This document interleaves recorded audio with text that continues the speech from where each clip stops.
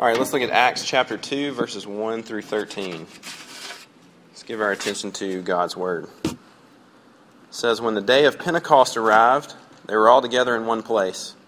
And suddenly there came from heaven a sound like a mighty rushing wind, and it filled the entire house where they were sitting. And divided tongues as of fire appeared to them, and rested on each one of them. And they were all filled with the Holy Spirit, and began to speak in other tongues as the Spirit gave them utterance. Now there were dwelling in Jerusalem Jews, devout men from every nation under heaven. And at this sound the multitude came together, and they were bewildered, because each one was hearing them speak in his own language. And they were amazed and astonished, saying, 'Are not all these who are speaking Galileans? And how is it that we hear, each of us in his own native language? Parthians and Medes and Elamites and residents of Mesopotamia, Judea, Cappadocia, Pontus and Asia, Phrygia, Pamphylia, Egypt and parts of Libya, belonging to Cyrene, and visitors from Rome, both Jews and proselytes, Cretans and Arabians, we hear them telling in our own language the mighty works of God.' And all were amazed and perplexed, saying to one another, 'What does this mean?' But others, mocking, said they are filled with new wine." Grass withers, flowers fade away, but the Word of God stands forever. So let's pray before we consider it further tonight. Lord Jesus, we know that these are your words. And so we ask, Lord, that you would be here to teach them to us tonight by your Holy Spirit. Would you be here with us? Lord, would you work in spite of the shortcomings and sins of the speaker? Will you open our hearts and our minds, our ears, our eyes to your word? Show us something of your grace and your mercy. In Jesus we pray. Amen. So this story that I'm about to relate to you, I got it third hand. So I have it on good account, so I feel like it's true. But a friend of a friend went to New York to go meet Dave Thomas. This was years and years ago. Go meet Dave Thomas, the founder of Wendy's, right, who's now deceased. But went to go meet him to see about starting some Wendy's franchises. So when he got there, the receptionist said, "You're actually going to be meeting with Mr. Thomas in his limo." And so he gets in the limo with Dave Thomas, who's actually already meeting with another guy about starting Wendy's franchises. And so what he sees is Dave Thomas look at this guy and say, "I've got a check right here with your name on it for $1 million. It's yours to start Wendy's franchises if you can promise to me that you're going to invest yourself totally in these franchises, that you're going to give everything of yourself, that you're going to put this ahead of your family, your friends, your social life, that you're going to fully invest your life in this. Can you do that?" And the guy says, "Well, I mean, it's going to be incredibly important to me." And Dave leans across him, opens the limo door, and says, "Get out." And he tosses the guy out. And then he looks at my friend's friend. And he says, "What about you? I've got a check, put your name on it for $1 million.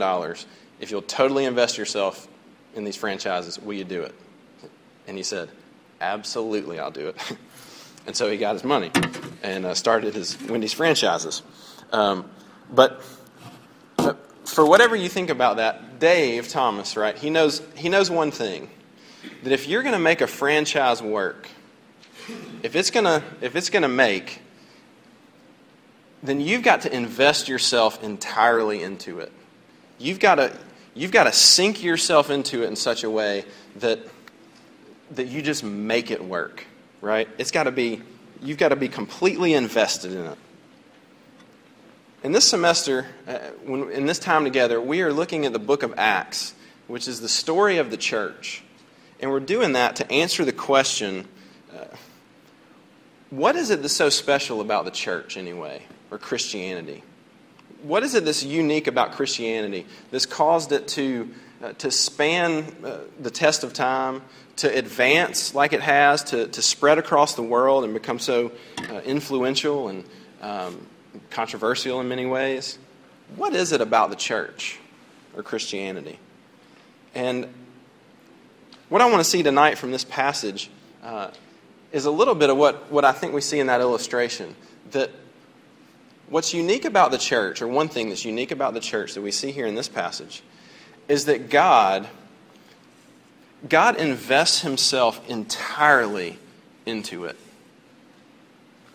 through the person and the work of the Holy Spirit. Right? This is the story of the coming of the Holy Spirit. So in other words, what is it that's so special about the church? It has the very Spirit of God in it. God comes and he puts himself in the midst of it. He comes and he gets right in the middle of it. So rehearse the story that we just read. Basically, right before this, we looked at it a couple of weeks ago, Jesus was ascended to heaven, and before he left, he said he's going to send the Helper, the Holy Spirit. And he told his disciples to go to Jerusalem and wait for it. And so here they are in Jerusalem, and they're waiting for something to happen, for what Jesus said. So there's about 120 people. It's all the Christians that there are really at this time, and they're sitting around this room and they're waiting for something. It's Pentecost, and then this happens. They're sitting around and they hear the sound of wind rushing through the room. And then they see what appears to be fire come into the room and separate and rest over everybody's head. And then they begin speaking in tongues, in different languages that they've never studied or learned before. And other people begin to hear them and so on. So it's an amazing, in many ways a very strange, in some ways scary story. And so I want to take just a few minutes and to look at, tonight we're going to look at each part, the three elements, I guess you could say, that show up. We're going to look at the fire, the wind, and the tongues. Okay? Three things as we see how God has invested himself in the church through the Holy Spirit. So first, let's look at the fire, these tongues of fire that showed up. And I think it's reflected on your outline. What we see here is God's presence. You see in verse 3, and divided tongues as of fire appeared to them and rested on each one of them. It might seem really random that happens. Like, why does fire show up and then divide and rest over people? What's going on with that? But if we look in the Old Testament, we begin to get a little idea of what's happening here. In fact, we see fire fairly often in the Old Testament in connection with God. Handful of times. In Exodus 3, God appears to Moses how? In a burning bush, right? And then particularly in Israel's, as they're being led out of Egypt, what do they follow? They follow by day a pillar of fire, right? In Exodus 40:38 it says this, for the cloud of the Lord was on the tabernacle by day, and fire was in it by night, in the sight of all the house of Israel throughout all their journeys. And we could turn up several more examples, but what's the point? What does the fire represent? Well, I think very simply, the fire represents God's presence with his people. It represents to his people that he's there with them, and he's right in their midst. He's living with them. In the camps, when they were wandering through the desert, they would set up camp, and the tabernacle would be right in the middle, with all the people camped around them. God saved his people, and then he came and he lived right in the middle of them. And actually, there's this really great progression throughout the Bible of where God dwells, or how he meets with his people. At first it's sort of at various times and various places, like in the burning bush. And then in the Exodus, you have him in the tabernacle, right, in the tent that moves around. And then when they get into the promised land and established, they build the temple, right, and God's presence dwells in the temple, a fixed location. And then ultimately he comes in as the person in the person and work of Jesus Christ. He comes and he lives in and with his people. And then you have this, right? We've had Jesus just left. And then you have God show up, right? The same fire, they would know that's what that means. And not only does God come and live with his people, but he comes and he lives inside his people.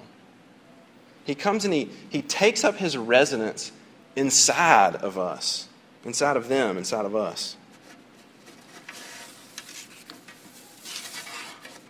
He comes and he lives in the very hearts of his people. And we should have expected this in some ways. Listen to John 14:23. Jesus answered him, "If anyone loves me, he will keep my word, and my Father will love him, and we will come to him and make our home with him." We will make our home with him. It's an amazing thing that God loves his people in such a way that he comes and he takes up residence in their hearts. Think about who you'd be willing to live. Think about the people that you're willing to live with, right? You're not willing to live with just anybody, right? You got tons of acquaintances, you got a lot of friends, you got a few good friends, you got a couple of really good friends, and then you have the people that you live with, right? Probably the ultimate expression of that is getting married. When you would, who you would say, "I want to live with you for the rest of my life," right? The closer you are to somebody, the more willing you are to live with them. You only want to live with people that you really do like and really want to be around, right? When I was in college, I told my campus minister, I would never do this to you, by the way. I told my campus minister I had just graduated, I was still living there. I'm looking for another roommate, another housemate. And I said, but don't tell him, if you think of someone, let me know. Don't just advertise that around because you don't want just anybody living with you. Pretty sure it was later that day I get a phone call from somebody I'd never met. Said, "Hey, Les told me that you were looking for a roommate." Thanks a lot. Actually ended up working out okay, right? But I'm panicked for obvious reasons. I don't know this guy. I don't know that I want to live with you. It's a big deal who we live with, right? It's a big deal. And so the fact that God comes and he says, and shows us here and does come and live in our hearts, that he comes and dwells inside of us through the Holy Spirit, to put it simply, is a big deal, right? It means, at the very least, it means that God really does like to be with you. If you trust Jesus, if you're a Christian, it means the Holy Spirit lives inside of you as evidence of the fact that God really does like you. He really does want to be with you. And we could leave it there, sort of leave that as our take-home thought and say, look how beautiful it is that God loves you so much that he wants to live with you. And that's true. That's absolutely true. But I think if we left it there, we would be robbing it of some of its punch. Now, why is that? I want you to imagine that if you were in this room, you're probably a Jew, and this is an enormous deal. In fact, it was probably terrifying to you that this fire comes in and then rests over your head. Because all those examples that I listed in the Old Testament of when we see the fire, think about it. God in the burning bush, right? He warns Moses, do not come near and take off your sandals because this is holy ground. In the tabernacle where the fire was, the high priest went into the tabernacle once a year. And that was it. You didn't go near it. On Mount Sinai, when God gives Moses the 10 Commandments and fire descends on the mountain, God tells Moses, tell the people not to even touch the mountain because if they do, they'll die. Right? Every time we see fire and we see God's presence, we see this closeness, and at the same time, though, we see this fear, this dreadful holiness that you can't even really touch. You really can't even approach it. And so think about the fact that fire, that same God who's no less holy shows up and puts himself right inside of you. So what does that mean for us? Well, as we said, it means that God really does like you. God loves you. But it also means that God has done something truly amazing for that to happen. Right? If you can't touch the mountain, you can't touch the tabernacle, or else you'll die. For that fire to be able to come and rest on you and in you, it means that God has done something amazing to make that happen. And it's evidence of the fact that he's done something and not us, right? It means that God doesn't just enlist his people to work in the kingdom, like we talked about 3 weeks ago. And it just exists in this sort of king and servant relationship. But that he comes and He wants to be close to you. He wants to be near you. Secondly, we see the fire, but we also see the wind. We see the wind come in. At least the sound, we hear the mighty rushing wind. And we see the wind show up in the Old Testament too, a good bit. In fact, the Hebrew and the Greek word is the same for wind and spirit. That's how closely related they are. And you have to kind of judge each time it shows up. Does it mean wind? Does it mean spirit? They're very closely related. So what exactly does that mean, though, when we say God's Spirit? Have you ever thought about that? Like, you say Holy Spirit, God, the Spirit of God. What does that mean? Does that mean like His essence? You know, like she has a sweet spirit about her. Is it that kind of spirit? Does it mean He doesn't have a body? You know, He's just disembodied. He's a spirit. What does it mean? Well, again, the Old Testament is going to help us understand what this wind that's rushing around the room even means. I think the best place to look is in Ezekiel. You know, I'm sure you've all been doing your quiet time through Ezekiel. But you probably remember this story. You remember the valley of dry bones, right? God has promised that He's going to put His Spirit inside the hearts of His people one day. And so He takes Ezekiel and He shows him this desert, this valley with bones, skeletons scattered all over it. This is a big illustration for Ezekiel. And He says, I'm going to put my Spirit in the hearts of my people one day. And He says, Ezekiel, pray that the wind will blow and come over these bones. And so He does, and the wind rushes over these bones, and what happens? They begin to reconstitute, right? They begin to come together, and they come to life, right? Showing that when I'm going to bring my Holy Spirit, when I'm going to come and dwell inside of your hearts, what my Spirit is it's my creative power. So the wind here in Acts chapter 2, I think, shows us that God comes with His power. And His power comes and dwells in our lives. It's showing us that He's taken the very energy with which He created the universe, that He created you and I, right? He formed us from the dust, and then He gave us the breath or the spirit of life. That shows up and it comes and it lives inside of us. I've got this long quote about what the Holy Spirit does that I don't think we have time to read. Let me give you one sentence of it. What does the Holy Spirit do? This is from a nerdy theological book. It says He creates, regenerates, resurrects, and exercises divine authority in Christ's church. More specifically, He effected Mary's virginal conception, anointed and empowered Christ throughout His earthly ministry, and in the hour of His death, glorifies Christ, inspired the Scriptures, convicts the world of sin, and goes on and on. That power comes to rest inside of you. God takes that power, the power that sustained Jesus Christ, that rose Jesus from the dead, and He puts it inside of the hearts of those of His people. Think about that.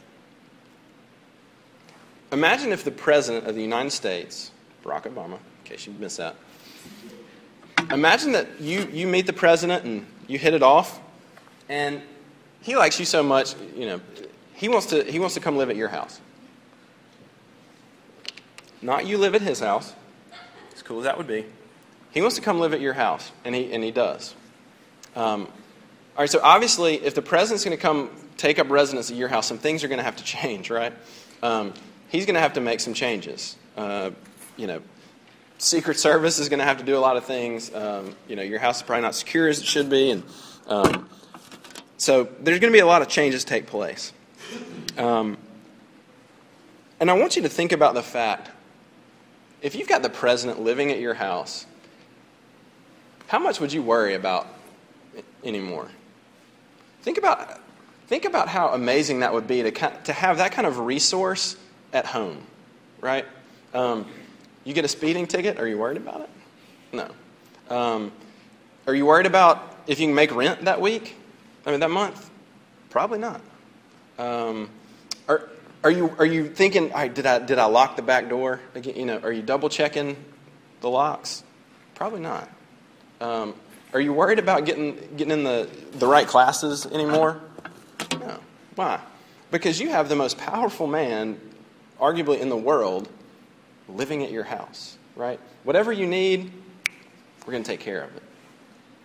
It'd be kind of fun. Who would do that, right? But you can't go over 50 miles an hour. So if you had the president living at your house, right, you have an amazing resource.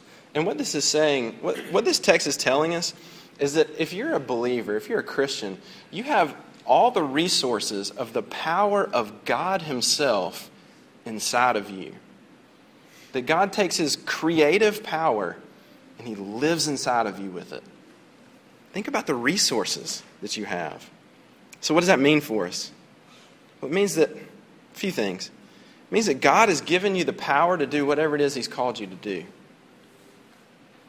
You know, maybe you feel like you don't really see victory over that particular sin in your life that you struggle with. It just doesn't seem to get any better.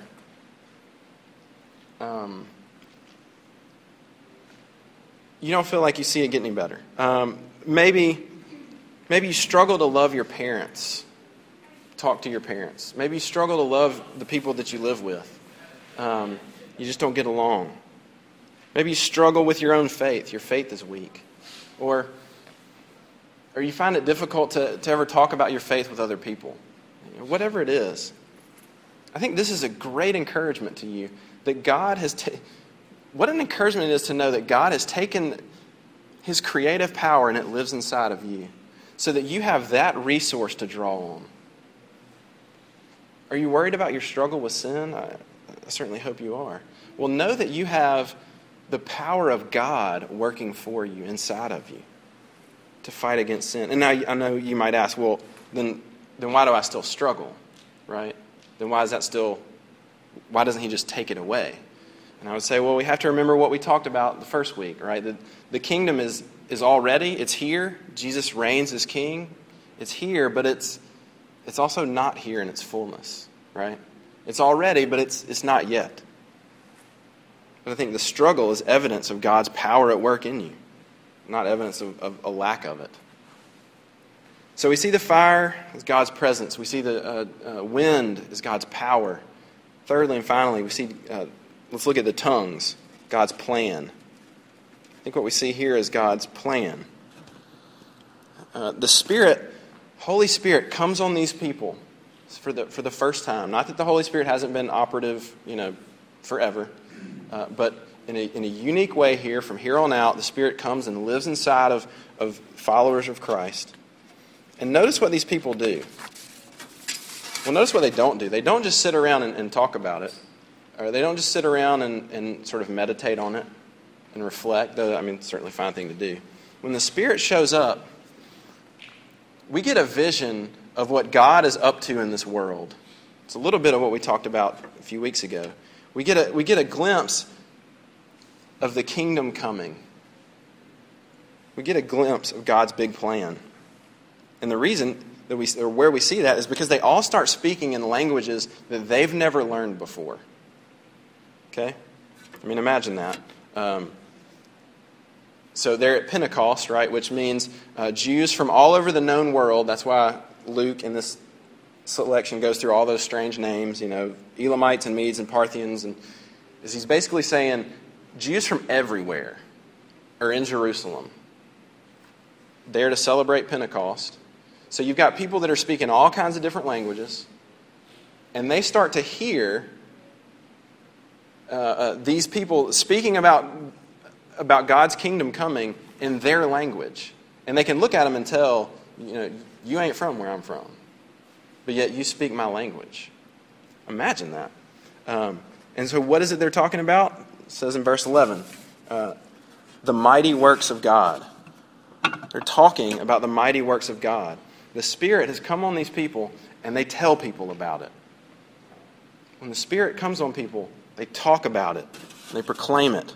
They proclaim about the good news of the kingdom. They're telling everybody that God has come in the person and work of Jesus Christ, and He's come to put things back the way they're supposed to be.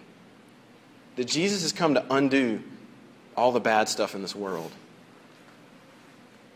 And the fact that they're speaking other languages is one big evidence of that. How do I know that? Again, Old Testament. You remember the story of the Tower of Babel? Genesis 11.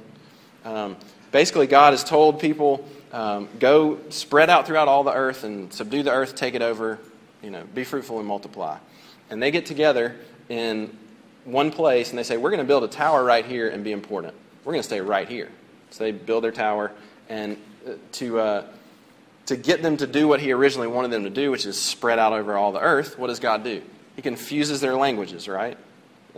He makes them all speak a different language. They can't understand each other, and so they eventually just disperse, really making them cover the earth. And so what we see here is an undoing of that very judgment, right? As opposed to confusing their language, now God is undoing that judgment of sin, and he's causing everybody to understand one another. So that, think about the genius of this, so that those people are all going to go back home. And they're all going to take the message that they've heard about Jesus Christ, they're going to take it back with them. It's brilliant. And so what we see about the kingdom, what we see about the kingdom of God and God's big plan is this, that it's for everybody. It's for everybody. The good news is there are no limits on the gospel. The good news of Jesus Christ is for everybody, no matter whether you're rich or poor, no matter what country you're from, no matter if you're religious or irreligious, if you're a good guy or a bad guy. The good news of Jesus Christ is for everybody. And we're going to talk about this a lot more in weeks to come. And this is one of the first glimpses of it. That this message has no bounds. Nobody's outside the scope of the gospel. It's for everybody. I think the second thing that we see application-wise, and we've mentioned this earlier, is that when the Spirit comes on people, it makes them want to talk about it. And why do people want to talk about it? Because they've heard the good news. They know the bad news of their own heart, that their hearts are messed up, that they don't work like they should, and that God has done something about it. That God has sent His Son Jesus to take that sin from us, bear it Himself, and to give us His righteousness. And the more that they've heard that good news, what it causes them to do is to go and tell anybody and everybody, so that other people can have it too. It makes you want to go and tell people. So let me end with this. How do you know if you have the Spirit? I mean, that all sounds good, right? I want God's presence. I want His power. I want to be a part of His plan. How do you know if you have the Spirit? Or how do you know if you can have the Spirit? Is it for me? I had a friend ask me that one time. I see all these great promises. How do I know they're for me? How do you know? 1 Corinthians 2, 14 through 16 says this. I think this is beautiful. It says, the natural person does not accept the things of the Spirit of God, for they are folly to him. And he is not able to understand them because they are spiritually discerned. The spiritual person judges all things, but is himself to be judged by no one. For who has understood the mind of the Lord so as to instruct him? But we have the mind of Christ. Paul basically says that this is for you if you want it. If you hear this, if you hear the good news of Jesus Christ, that unfortunately you're a sinner and you're far worse than you've ever imagined, but the good news of Jesus is that even though that's the case, He loves you more than you could ever dream. If you hear that, if you want that, then guess what? That's the Spirit at work. That's the Holy Spirit working on you. Do you want it? Because the good news is that this isn't really this is not at all the first time that God has invested Himself in His people. Right? We already know that He's good for His promises. Because He came and He lived in our midst. And He died in our midst in Jesus Christ. He so invested Himself that He came and He lived as one of us. And He died in our place. And the good news is that if you want that, it's yours for free. You just get to take it. So my question to you tonight is, do you want it? Because it's offered to us for free. Let's pray. Lord Jesus, this is in many ways a strange story to us with strange components. It's hard to imagine wind rushing through the room and fire moving across the room and coming to rest on people and then speaking strange languages. But Jesus, what it shows us ultimately is that you love us and that you've offered yourself for us and that you care so much about us that you don't just save us and let us be, that you come and you plant yourself right in our hearts. And you promise to change us and make us different, make us better, to grow us. And Lord Jesus, we pray that would be true of all of us tonight. And if it's not, would you make it so? Jesus, we pray it in your name. Amen.